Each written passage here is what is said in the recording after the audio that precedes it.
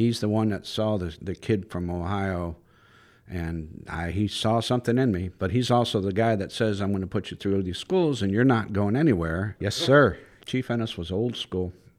He taught me a lot about nothing to do with the technical aspects of firefighting, but he taught me how to be a firefighter mentally. He taught me the importance of teamwork, of relying on each other. I think he's the one that really put it in my head to surround yourself with good people.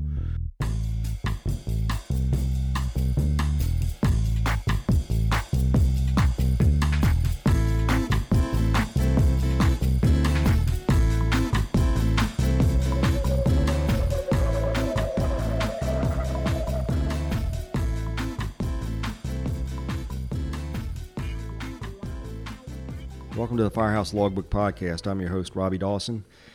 And in previous episodes, when I got to talk to Julius Hollis and Melvin Stone from Florida, we talked about a group called the Retreads. And the important work that crew is doing around the state of Florida now. We'll talk more, hopefully, with them as a group at some other later episode. But joining me today is one of the founding members of the Retreads, a retired fire chief from the city of Tarpon Springs, Florida, Chief Rick Butcher. Rick, thanks for being here. Oh, thanks for the invite. Glad to be here. And I know my electronic setup here is nothing like you guys work with at the Florida Fire Marshals and Inspectors Association, where you're their tech guru now and can put them on the web and have videos. But I appreciate you sitting down. No, you've got quite a great setup here. Very efficient. Well, we're sitting in Tarpon Springs, and many thanks to the Chamber of Commerce folks for letting us use a little space in their beautiful building here. And this is where you've served at pretty much all of your fire service career, isn't it? Where did you come from, and how did you get to Florida? Because you're not from here, are you? No, I'm not from here, and not many people are. I'm actually from Northeast Ohio, but I moved down here when I was 18 years old, and actually playing guitar in the church choir. One of the other guitarists was a firefighter, local. He said, "Hey, we have a meeting on Tuesday. It's a volunteer. You want to do it?" I said, "Sure. I have nothing else going." And that was the last day I was not a firefighter. Wow. What were you doing before? Were you still in school then, or was that? Yeah, I actually went to school for theater, for acting, and the tech work, like you referred to, as sound and lights and things like that. And I really, to this day, still try to sneak in to do a couple of shows here or there, theater-wise. But I worked with the phone company for a little bit. I mean, months, not years. So I did a little bit of pole climbing. And then when I came down here, it's pretty much been all fire. I've worked for one department, this department, Tarpon Springs Fire, and I started as a volunteer and retired as fire chief, and pretty much hit I think the only official title I did not carry was EMS coordinator. Mm-hmm. I had them all between there. Well, officially, I think you were the EMS coordinator as a fire chief, weren't you? Yeah, well, technically. Yeah, kind of a... but I oversaw a guy. Gotcha. So let's go back to where it started and what got you hooked. I mean, you said that friend of yours in the church band just said, "Come on and go to this meeting." And what about that first few days or that first interaction kind of got their hooks into you? It's the ability to help people at a moment's notice. It's making a difference immediate. As I always thought as firefighters, we kind of like immediate gratification for a job. And firefighting, and plus there's the I don't know, the thrill factor, if that's what you want to call it, for an 18-year-old to think about running into a building and doing good things with it. And I was always raised to help where you can. And if you can't help, find somebody that can, that kind of a thing. So we were raised that way, and this just was a perfect fit for me. It was not sitting in an office, which ironically I did end up doing at the end of my career, but just being out in the community. I mean, we're sitting in the chamber building right now. I was actually chairman of the board for the Chamber of Commerce for a few years. So just being community-minded and being able to help. And just, it was such an attraction for me to be able to jump in and it fit physically, mentally, emotionally. Everything kind of fit right in. And I was very, very lucky. What year was it when you started? 1978. And he said you came in was that as a volunteer position, or did you come straight on in the career side? I was a volunteer for about a year and a half, and during the volunteer year, we responded. This department back then was I think we had 5 or 6 full-time firefighters, and then it was supplemented with volunteers. How many stations did it? It was 2 stations back then, and each station had 2 people in it. So you had 4 on duty. And their job, they would bring the engines to the fire scene. There was no EMS yet. They would take the engines, and we all had the little magnetic red light that you'd put on your hood or your roof, and we carried charging down the road. Yes, sir. And we carried our gear with us at all time, and we would just respond directly to the fire. And it was, like I said, it was we trained. I do remember the training was very physical back then. We had the 68-pound air tanks, air packs. Steel tanks. Yes, sir. So was it, we just were talking a little bit ago about the way training is around here today. It's very organized, it's very structured, it's very regionalized. What was training like back in 78? Was it all OJT? Was it all very focused from this department? It was strictly from this department. It was the training we did was a lot of OJT. Most of it was kind of reactionary, to be honest with you. It was something we learned at the last fire that we needed to work on, whether it would be anywhere from ropes and knots to raising ladders to, what have you. They did send us through formal certification process. So before we could actually be a volunteer, you had to go get a certification, and really looking back, I think it was maybe a 40-hour course or something done at the local junior college, which turned out to be the fire academy for this county, for Pinellas. So there was a little bit of formal training, and then a lot of training. And our instructors consisted of the chief at the time and the officers at the time. And depending, on a lot of their experience, there was a lot of years of experience there. So there was no nationally accredited certification firefighter one. Not that. Well, there probably was, but I wasn't. Yeah. I went through the fire academy itself in '79. It was Pinellas County had its own fire academy, and that was state. We were state certified at the time. Actually, then you go back then. It was firefighter 1, 2, and 3. So by 1981. We had I had all of the state certifications and all the training that was required by the state at that time. Cool. Well, talk a little bit about the city of Tarpon Springs, because we're kind of on the Gulf Coast of Florida, near Tampa, just kind of, I guess, west of Tampa.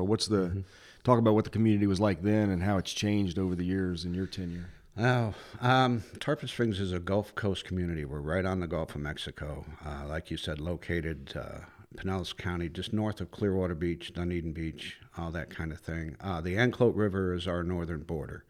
So whenever you hear hurricane, they use the Anclote River as one of the benchmarks.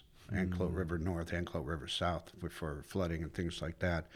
When I came here in the late 70s, I think there may have been, it has a population that comes and goes with the season. It's a seasonal tourist town, yeah. And we have the sponge docks here for with the Greek sponge divers and stuff. We would vary from maybe 12,000 residents with 2 fire stations back then, and then I think we would swell up to in the mid-20s, 22, 24,000. I think now, and we're about 29 square miles. I think now we have 3 full-time fire stations. I think the population is almost doubled full-time. Wow. And we have US 19 is our major thoroughfare. When I came here, it was basically 1 lane each way or 2 lanes each way. Now it's a divided roadway. It's remarkable, the growth here. Industry is pretty much stayed the same. It's a lot of mom and pops stuff, a lot of touristy shops. I think our biggest thing we have is like a Walmart or something like that. So we don't have a lot of industry here. We have some boat builders, ship builders. Beyond that, there's not a lot of. It's kind of I think they refer to us as a bedroom community. It kind of just the vibe it gives me is it's kind of a little bit like old Duck, North Carolina used to be. Beach town, a lot of water, theme shops, some seafood places, Right. some boat docks, and not terribly commercialized. Not at all. So it's all This about is business. it. Kind of feels like a movie set sometimes for an old school, old town type of Mayberry-ish back then. And today they actually work pretty hard to keep that flavor. We don't want to go all, I forget what the word is that they use for the real modern. Too commercialized, Too commercial, yeah. overdeveloped. And while we sit here outside, they're getting ready for, we have this thing, the first Friday of the month. It's actually called First Friday. I know that's original. But they actually shut down the main street, and they put vendors out. They have everything from food to live music. They have vendors, artists come in, set up booths, and we have actually a boat parade because the end of the road ends up at the bayou. And we have a Christmas parade for the boats to come On through. trailers, on the road. No, on the water. Oh, wow. On the Yeah, water. because the water is just a block away Yeah. from here. Just a block on the other side. It's popped your ears, That's probably. where- Yeah, the water comes right up. It's the same place where they on Epiphany the Archbishop throws in the cross and the Greek boys dive in for the it's a religious ceremony every January 6th, and that's where they bring the boats up. Yep, it's that's a pretty impressive event too. I was here a couple of years ago for that, and it's huge. Yeah. Oh yeah, people come from all around. I mean, we'll have our entire population's numbers walking up and down Down the street, up and because down all the Tarpon streets Avenue. were closed. It was literally walking from the church down to the water. Oh yeah. Parking is always interesting, and that was one of the challenges that we had when I was in the fire service. Is locally here we had to come up with a plan for that, and we had everything from bicycle medics to golf carts to things like that to get through the crowds. Well, let's go back to your fire service days. How did what was it like coming from the volunteer and your initiation into the career side? Was it a testing process, or did they say, "Hey, you're a good volunteer. Come on board with us, and we'll start giving you a paycheck"? And kind of. It was more of a work ethic. I was willing to learn because I was really interested in it. There were a bunch of the volunteers. I think there may have been 12 or 15 of us at the time that were regular volunteers, and 3 of us ended up getting hired full time. And basically, we were the 3 that were always there. We were, willing to learn. We were willing to get get down and dirty back then, and eager. Like I said, it was always a good fit. It's a good feel. The administration at the time, actually, when they were expanding, because EMS was on the horizon, so they were actually expanding the manpower, and the 3 of us got picked up right around the same time. And and it was always conditional back then. The chief at the time, I remember him saying, go through the academy. Back then you had to be sponsored through the fire academy. To get from the volunteer status, that training level, to career status, you had to obviously have your state certifications. And the chief says, we'll put you through the academy, but you will not leave this department. And then he put me through EMT school and paramedic school. Same deal. We'll put you through school, but you will not be leaving. And none of us ever even thought about it back then. Times have changed too there. 'Cause Yeah, things are a little bit different. But I Yeah. guess because they were sponsored. Did you? Nowadays it's you sign an agreement that if you leave within so many months or years, you owe the department.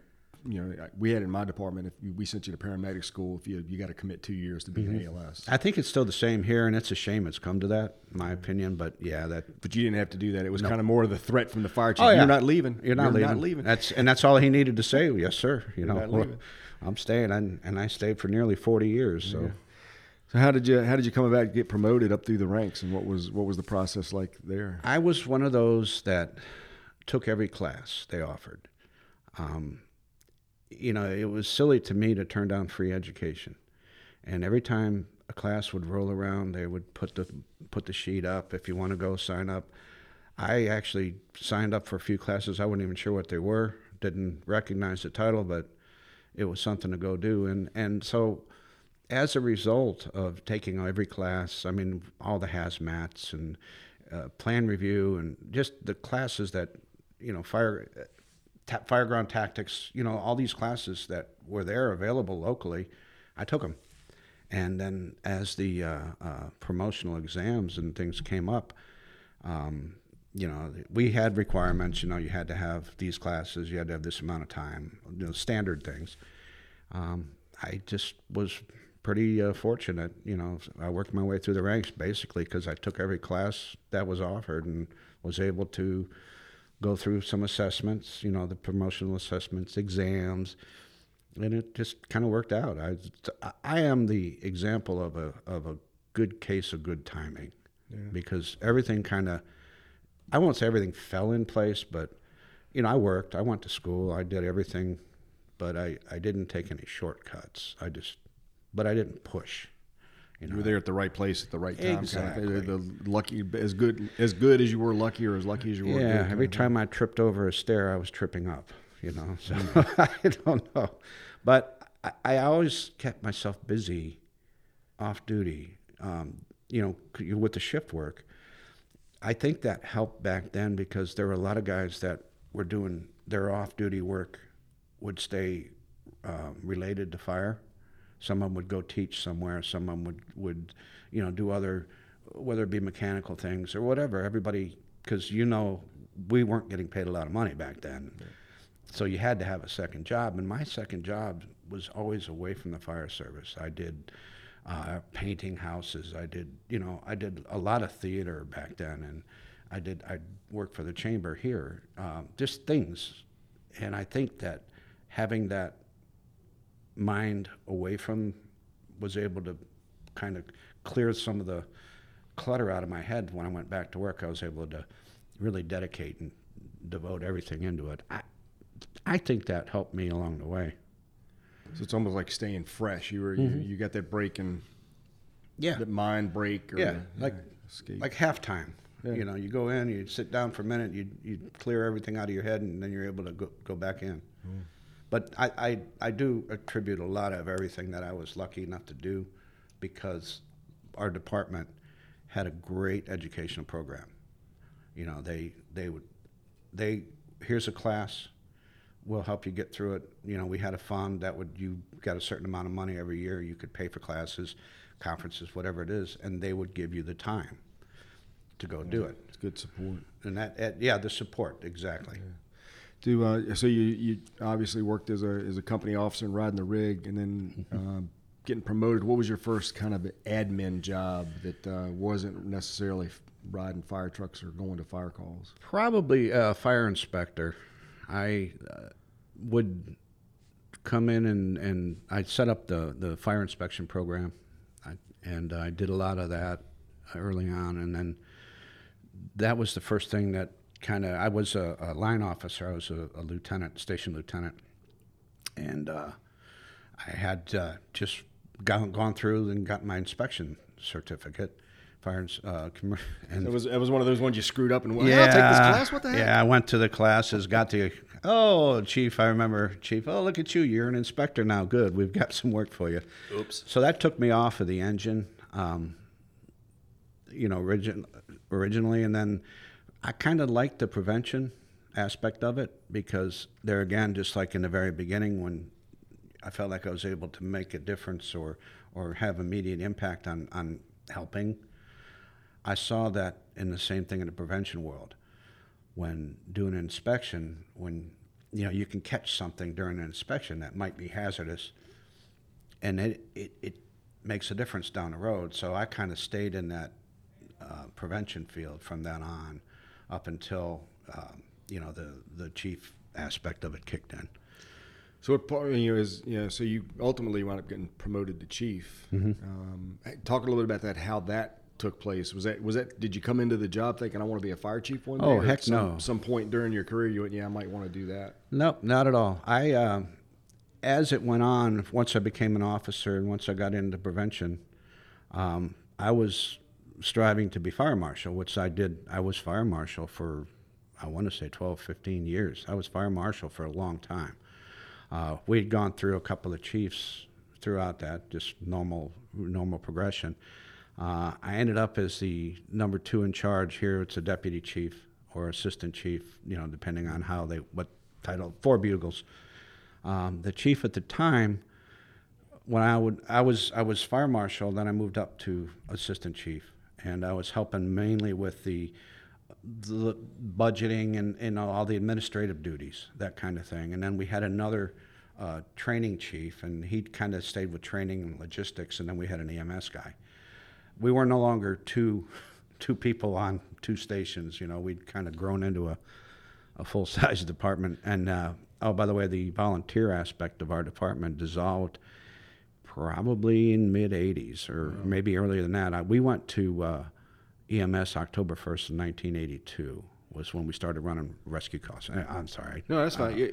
So you say running rescue calls. Did that include putting an ambulance in service? Or well, in the beginning, we used to be just the Tarpon Springs fire. And then on October 1st, 1982, we went to a Pinellas County-wide system where the 911 system started. We weren't even 911 when I started. In October 82, we went to 911 countywide. At that point, we started running medical calls. Pinellas County gave us 2 box units, rescues. Today they're like ambulances. And that's when they kind of put a bunch of us through paramedic school and that kind of thing. And we learned that running medical calls was kind of the upcoming thing, so EMS became a big piece of it. And I was a paramedic. I went through paramedic school. I ran all the calls that we were supposed to, but I liked prevention, and the other thing I kind of gravitated toward was emergency management. One of my chiefs throughout was really big in emergency management. Just one of the very forward-thinking type of guy where he'd say something that would be crazy at the time, and then 3 years later, everybody's doing what he was saying. Look how smart he is now. Yeah, exactly. But I kind of became chief through a fluke. I never wanted to be chief. I was happy to retire as a fire marshal, and then when I got moved up to assistant chief, I was good with that. I wasn't that guy that walked in and said, I want to be fire chief. I want that chair, that office. That was never me. It just kind of, it happened through some really crazy circumstances. Back to the right place at the right time. Yeah, well, this was kind of a wrong place at the right time. The guy who was fire chief before me had an incident, an unfortunate incident, and he had to leave. He had to retire. This was basically at a fire call on a Friday. And Sunday morning, I got a phone call from our city manager, mayor, at home saying, hey, we need you to step up, and if you could be interim chief for, sure, okay. That was in January of 2010. And 6 months later, you're chief. You screwed up and did a good job, apparently. Yeah, so I stayed from January 2010 to September of 17. I was fire chief. Yeah.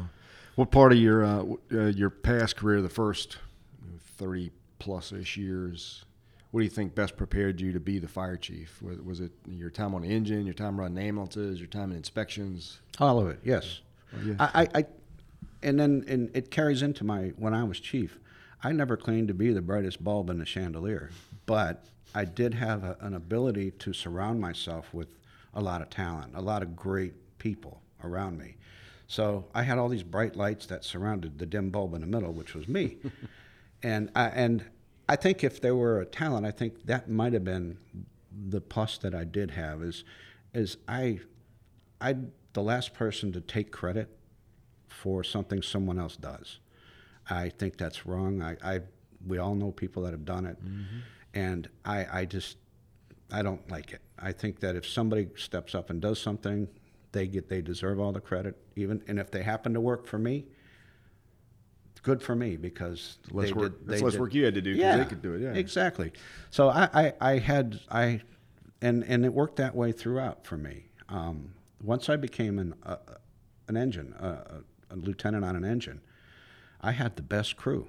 I had the best driver engineer. I had the best medics. I had the best firefighter. I had the best crew. And I was fortunate because pretty much all the way through my career, I had the best people around me. So it was I could never do any of this stuff without everybody else. They did it all. I just, I was the fortunate one. Yeah. And I've always looked back at my career too and said, yeah, there's certain people that kind of influenced me, that developed my style or my mindset or whatever, call them mentors, either officially or unofficial. Who were some of the mentors over your career that kind of made a difference in your career, and how did they influence you in that process? Well, there's two that stand out, and then there's others. The first one would be Ken Ennis. Ken Ennis was the fire chief that hired me. He's the one that saw the kid from Ohio, and he saw something in me, but he's also the guy that says, I'm going to put you through these schools, and you're not going anywhere. And you said, yes, sir. Yes, sir. Yeah. Chief Ennis was old school. Chief Ennis was old school. He taught me a lot about nothing to do with the technical aspects of firefighting, but he taught me how to be a firefighter mentally. He taught me the importance of teamwork, of relying on each other. I think he's the one that really put it in my head to surround yourself with good people. He was very no nonsense, and I stumbled a few times for sure, and he was the first one. He picked me up and then smacked me in the butt, metaphorically. Yeah.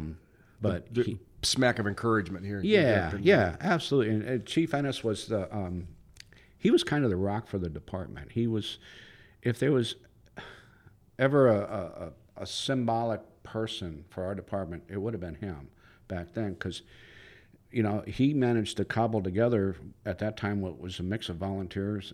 So was he the first city fire chief? Or he was not. He was the third, I think, second or third. Tommy Thompson was the first.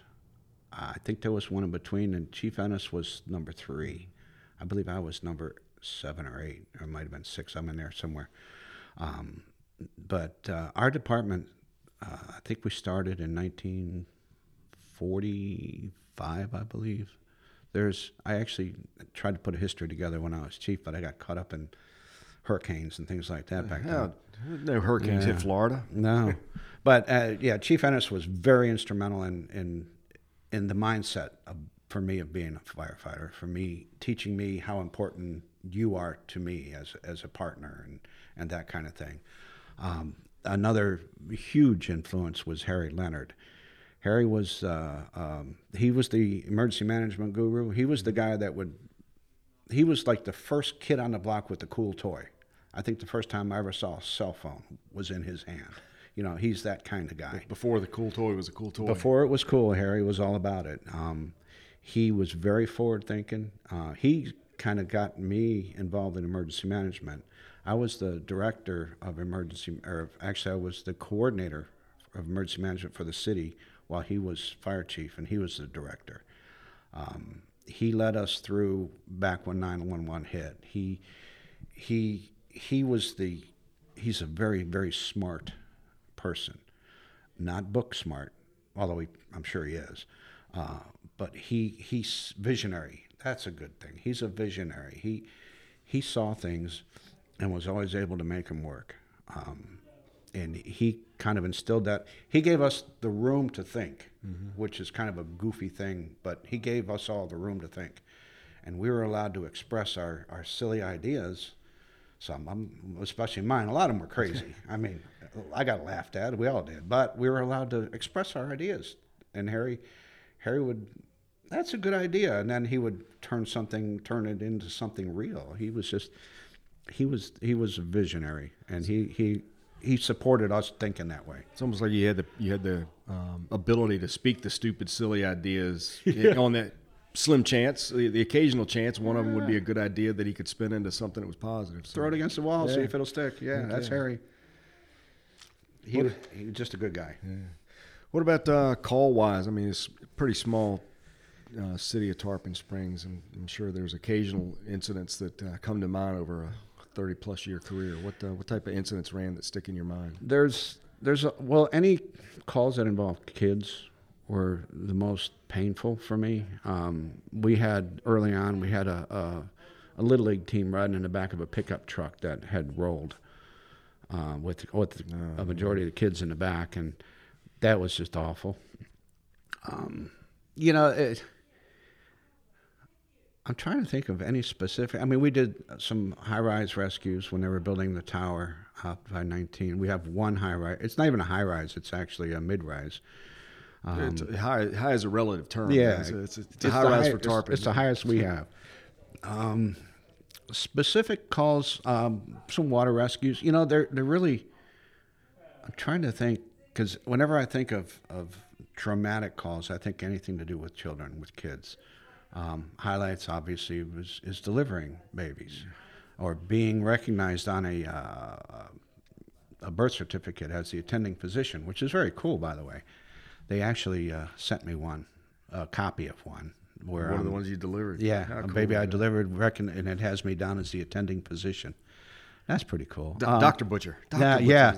Well, which is it's kind of ironic. My daughter right now is in medical school and veterinary college down in the Caribbean, and that's kind of a thing. You're going to have to worry about that last name. Nobody's going to go see Dr. Butcher. Yeah. Oh, no. Oh, yeah. Well, she doesn't seem concerned with it yet, but we'll see. That marketing material might say something. Yeah. I can tell you that there's calls that have been, we've had multi-vehicle accidents. I know of having 2 or 3 helicopters on the ground to transport.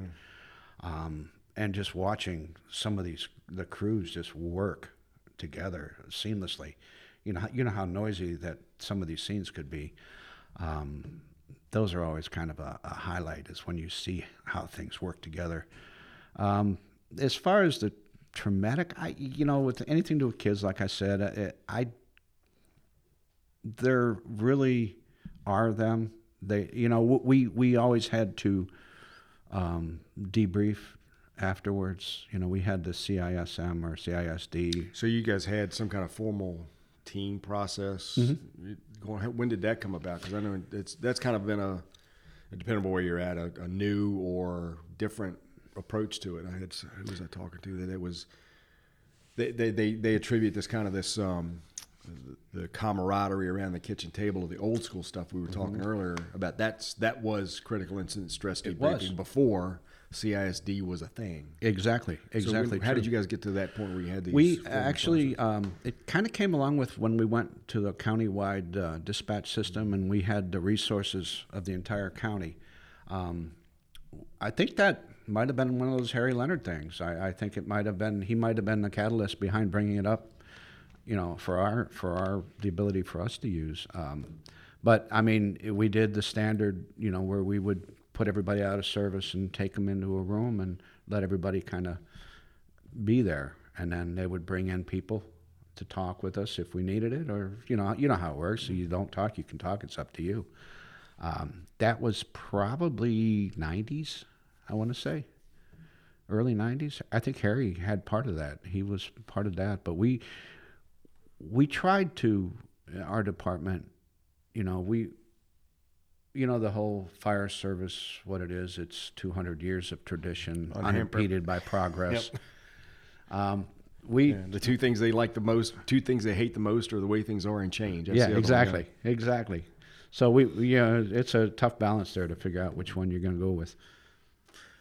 Well, of all the positions you've had in the fire department, which one would you go back to? Say that you could work for a month. You got to work a month, but you get to pick your assignment. Where would you go? What station, shift? The best job in any fire department, in my opinion, is driver engineer. That was the most impactful. So it's a very important job. But having said that, I would probably go back to fire marshal or emergency management. Emergency management was kind of a really big thing the last third of my career. Emergency management was always something that was there when needed type of thing. But probably fire marshal, because being proactive and getting to impact things that didn't happen yet, I think is kind of an important thing. Keeping it from happening in the first place. Exactly. Talk about that emergency management role for just a bit, because my experience with emergency management is I was in a county and we didn't have any cities within the county. We worked up to the state EOC when we activated our EOC. What's the interaction between the city of Tarpon, the county, and the state? How does all that work together? Well, the saying in emergency management, all disasters, all things are local. In our county, in Pinellas County, everybody has their own EOC. And of course, the breakdown of the EOC, everybody within the EOC's city. We have a liaison that works from the city. We actually send somebody from Tarpon Springs EOC. It goes down to Pinellas County EOC. So they're physically there, and physically there, yeah. And then their communications with the counties to the state directly. So we have a very good working relationship in emergency management, and it's all resource based for emergency management locally. The contracts that you have with the debris management and the different types of communications needed and things like that. It's very robust, to use a Julius word. Yeah. He loves that word. Julius and his robust. But it works in Pinellas County. But, there's a lot of work behind the scenes that goes into that. So, it's constant change. There's that word again. Mm-hmm. But it's changing up. What worked, keep it. If it didn't work, let's figure out a way to make it better. Well, you retired in 2017. Mm-hmm. You kind of took on another career. What are you doing? What have you been doing with yourself since being fire chief? I did a lot of things. I retired on a Wednesday in 2017, and Thursday morning I was at Daytona Speedway doing my onboarding for NASCAR. I work safety with NASCAR as a firefighter. I do one of the things in NASCAR. It's very similar to the fire service. It's just you're all over the country. NASCAR is wonderful. I'm kind of a motorhead to begin with. I love cars and working on cars. I've seen a couple of pictures of some of the cars you've had. Those are some awesome automobiles. I enjoy my oil. But so with NASCAR, I kind of turned into a utility player. How in baseball you have that guy. Mm-hmm. I'm kind of that guy in NASCAR. I can work either the garages or the pits or actually on the track, responding to the accident. So you're the guy in the blue suit with the helmet that's pulling the driver out of the car. Red suit. You're the red suit guy. Red suit. Blue suits are the medics, right? Blue suits are the medics. It's a red suit with a white stripe across the chest. And yes, that's what I do. I'm one of those little red pickup trucks that rolls out on the accident. I'm in one of those. Sometimes I'm working. I prefer if if they say, where do you want to be today? Which they don't do. You look at a board and you see where your name is. That's where you are. Or they ask you where, and you tell them, and then they send you somewhere else. That's the fire department. Yeah, exactly. And most of the people there are firefighters. Some of them retired. A lot of them local to the track. But yeah, I prefer to work in the pits because in the pit the pit stop lasts 12, 14 seconds. It's the best place to watch the race. And you figure I'm within 5 feet of the car when it pits. We're right on the wall. And just watching the pit crew and the communications and just being right down in the middle of it is very... And then if you happen to have the winning car, you get to go to victory lane. That's a good thing, too. Neat. Well, and we've talked a little bit about that, too. There's an awful lot of coordination. You're not just standing there. You're actually working with... I say working with the pit crew more staying the heck out of the way of the pit crew so that they can do their job, and you're in a good position to do yours if you need to. Both. We're actually considered part of the pit crew at the time, and I have actually worked with some crews that we rehearse prior to the race because they have guys that throw the hose, the tire changers, and the gas man and all that. It's a very choreographed routine, and where we stand is right where the gas man and the rear tire changer is. So we will actually rehearse and choreograph some of that. Our main job is to not be part of the race. If we impact the race, then something didn't go right. Whether it's a car came into the pits on fire or there's an incident in the pit, you try to mitigate that as quickly as possible and try not to impact the race. Let them get back to racing. Mm-hmm. So do you travel to all the NASCAR tracks for the season, or are you just I travel southeast? I work... Well, I've worked out as far as Vegas, and I've been out west into California, north to Watkins Glen. So I work about 10, 12 tracks. Normally, my home track is Daytona, so I work all the Daytona and the Homestead. I work Talladega, Bristol. Those are pretty much in Charlotte, the regular tracks. I did Watkins Glen, and Vegas is one of my normal runs, too. you have a driver you like to sit, or if you had to pick a driver to be in their pit crew, who would you sit with? Well, it used to be Clint Boyer. I used to love Clint Boyers, but he retired. He's doing TV now. I pretty much stay with the 12-car Ryan Blaney now when I can. Other than that, I have worked with Chase Elliott's group. He's the number 9 car. Sometimes you just take what, a lot of times these days you'll end up covering 2 cars, which is, doubling up your duty. But we're supposed to be neutral, but we're all fans. Yeah. So it's, and like I said, we work more closely with the teams than the drivers. Well, the driver's out there doing his thing on the track all the time. You got to work with the pit crew the whole race. You're there. Got to get along, and I will tell you that the guys that go over the wall, they're all athletes. In fact, most of the gas men and the jack guys played college football, D1 football somewhere. A couple of them played in Canadian Football League. So there's some pretty big dudes too, aren't they? Mm-hmm. Most of them were either a tight end, because I'll go up if I don't know the guy. I'm meeting him for the first time. You have to introduce yourself and that kind of thing before the race. I'll always ask, so where did you play ball? And they always, I played at Clemson or Florida or something, Oh, wow. Let's kind of bring it back to the fire service now and what you're doing there, and talk a little bit, if you can, about the retreads, and talk just briefly with Julius and Melvin about that. And have you gotten the read out of what retreads? I have heard it, and I will butcher it, if not, no pun on your name, but I will kill it if. Well, I actually have it. It stands Retread stands for Retired Elders Taking Responsibility, Educating, Advising, Developing, and Sharing. The retread started out with 6 of us. In order to be a retread, you had to have had a full career, retired. Hence the R. Hence the R, the retired. The elders part, I think we just needed something for the E. I kind of, I'm not sure about the elder thing, but we're guys who had been retired, and we could go off into the sunset. But all of us stayed in, and the reason we stayed in is because we're not done. We've got things that we could help, we could share, we could help educate, we could, even if it's telling war stories, bring some excitement to some of the folks coming in. Or, hey, don't ever do this because I've done it and it didn't end well. Yeah. I'm a great example of what not to do. I could always say that. I'm a before picture in a lot of these things. So the 6 of us, we were at Fire Rescue East a few years ago.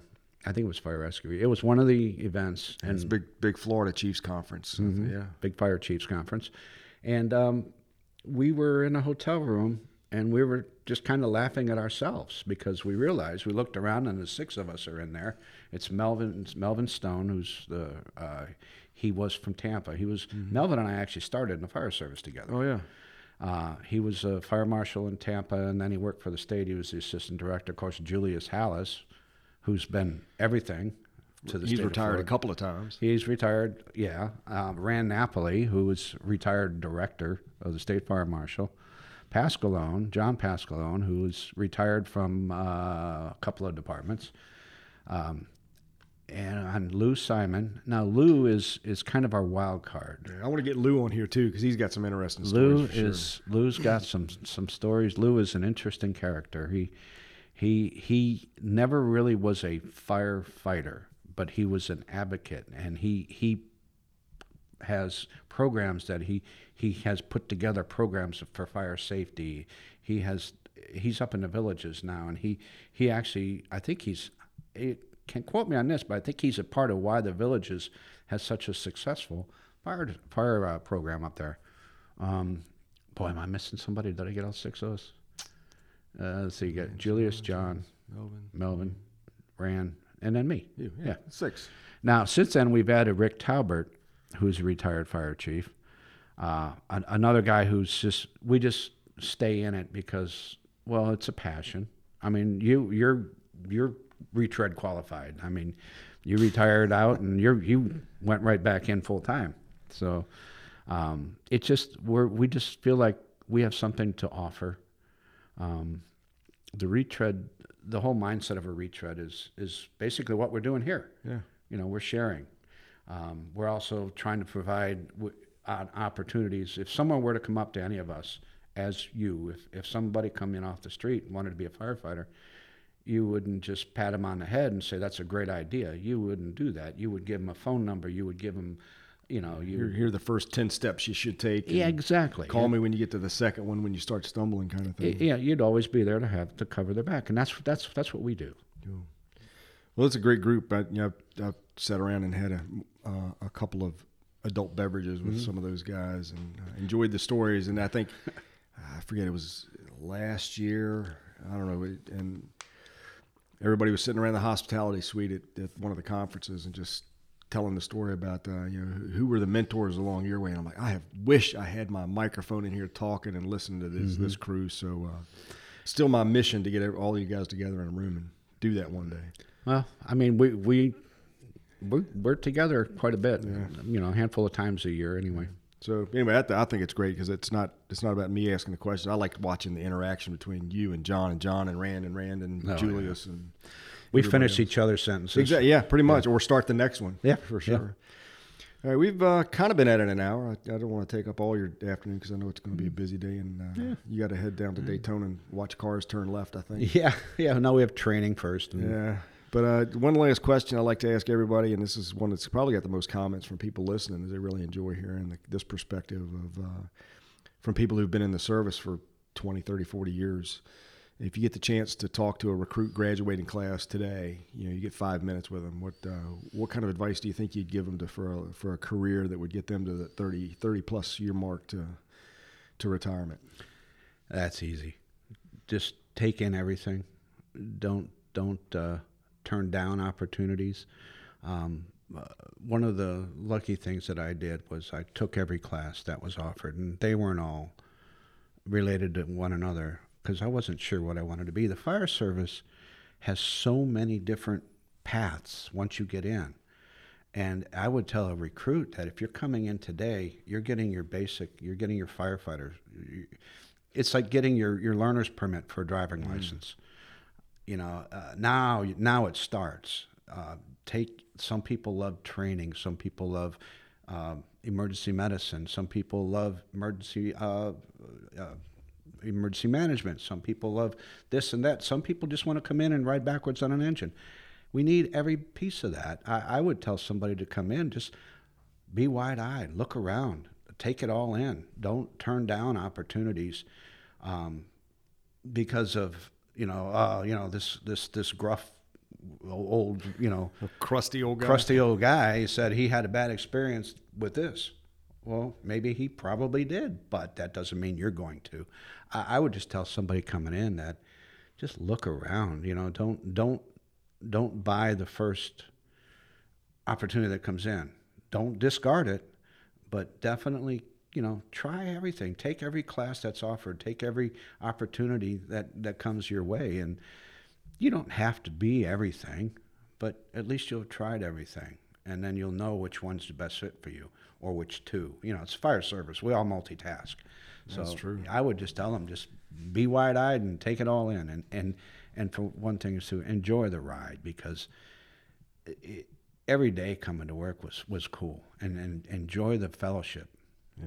Really, which is the best way to put it. Enjoy the fellowship. Good deal.